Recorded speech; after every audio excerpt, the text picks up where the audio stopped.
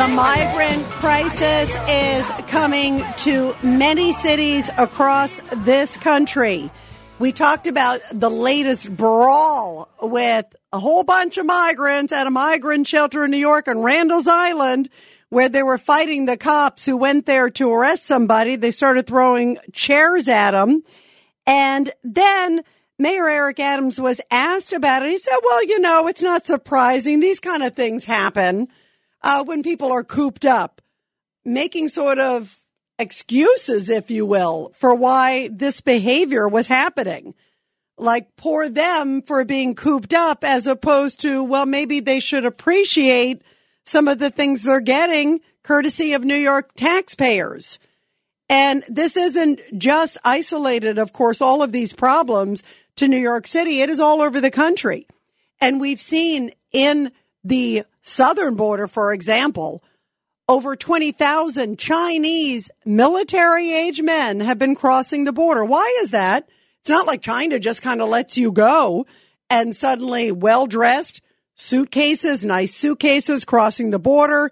They don't seem to have an explanation why they're all suddenly showing up at an enormous rate, much more than ever before. Last year, 20,000, and now suddenly, 2 years before, the amount in 2021 was 450 compared to 20,000. Why so many now suddenly coming into the United States? Because they know it's wide open? Or do they have other tendencies, other plans in store? That's why wide open borders is an enormous, enormous issue. And Congresswoman Claudia Tenney, we talked with her earlier in the week. This was really interesting because she is so deeply, deeply concerned at what's happening, not just obviously in the southern border, but the northern border, because she is seeing an enormous influx of people crossing on the northern border and finding ways to come into this country any which way but loose.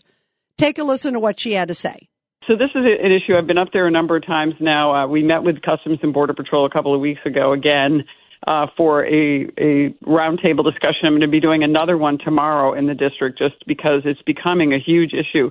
And just a lot of this problem, obviously we have huge issues with our immigration system affecting both borders, but because the southern border is just such a huge task, so many of the Customs and Border Patrol agents have been displaced and sent to the southern border because of the resources.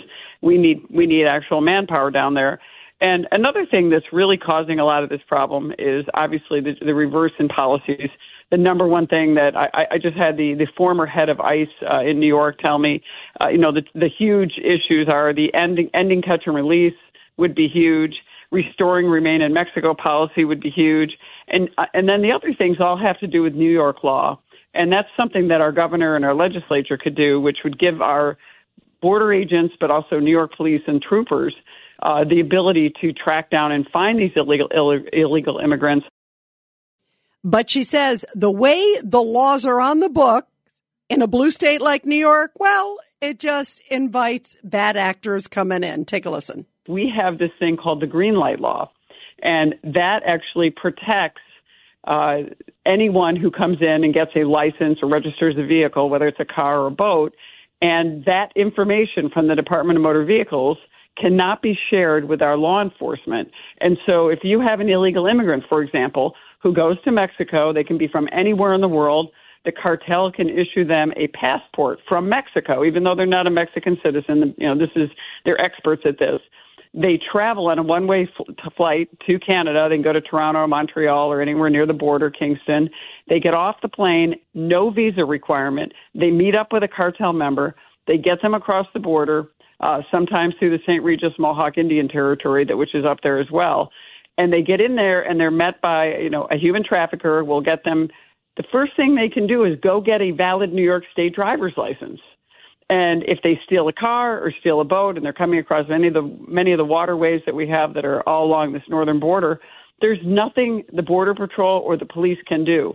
The next big thing that they have is this detainer loss situation. So if you detain someone who could be a dangerous criminal, who could be a murderer who could be a child, molester or, somebody of that ilk. They cannot detain this person because of New York law. They have to be let go. And they're saying restore the retainer law where we could allow the police to come and do a background check, give them 48 hours to determine if this person is dangerous or not, and at least cut off that part of the dangerousness that's happening all along the border and those people getting into New York State. We're helping them do that by these laws that we have in place in New York.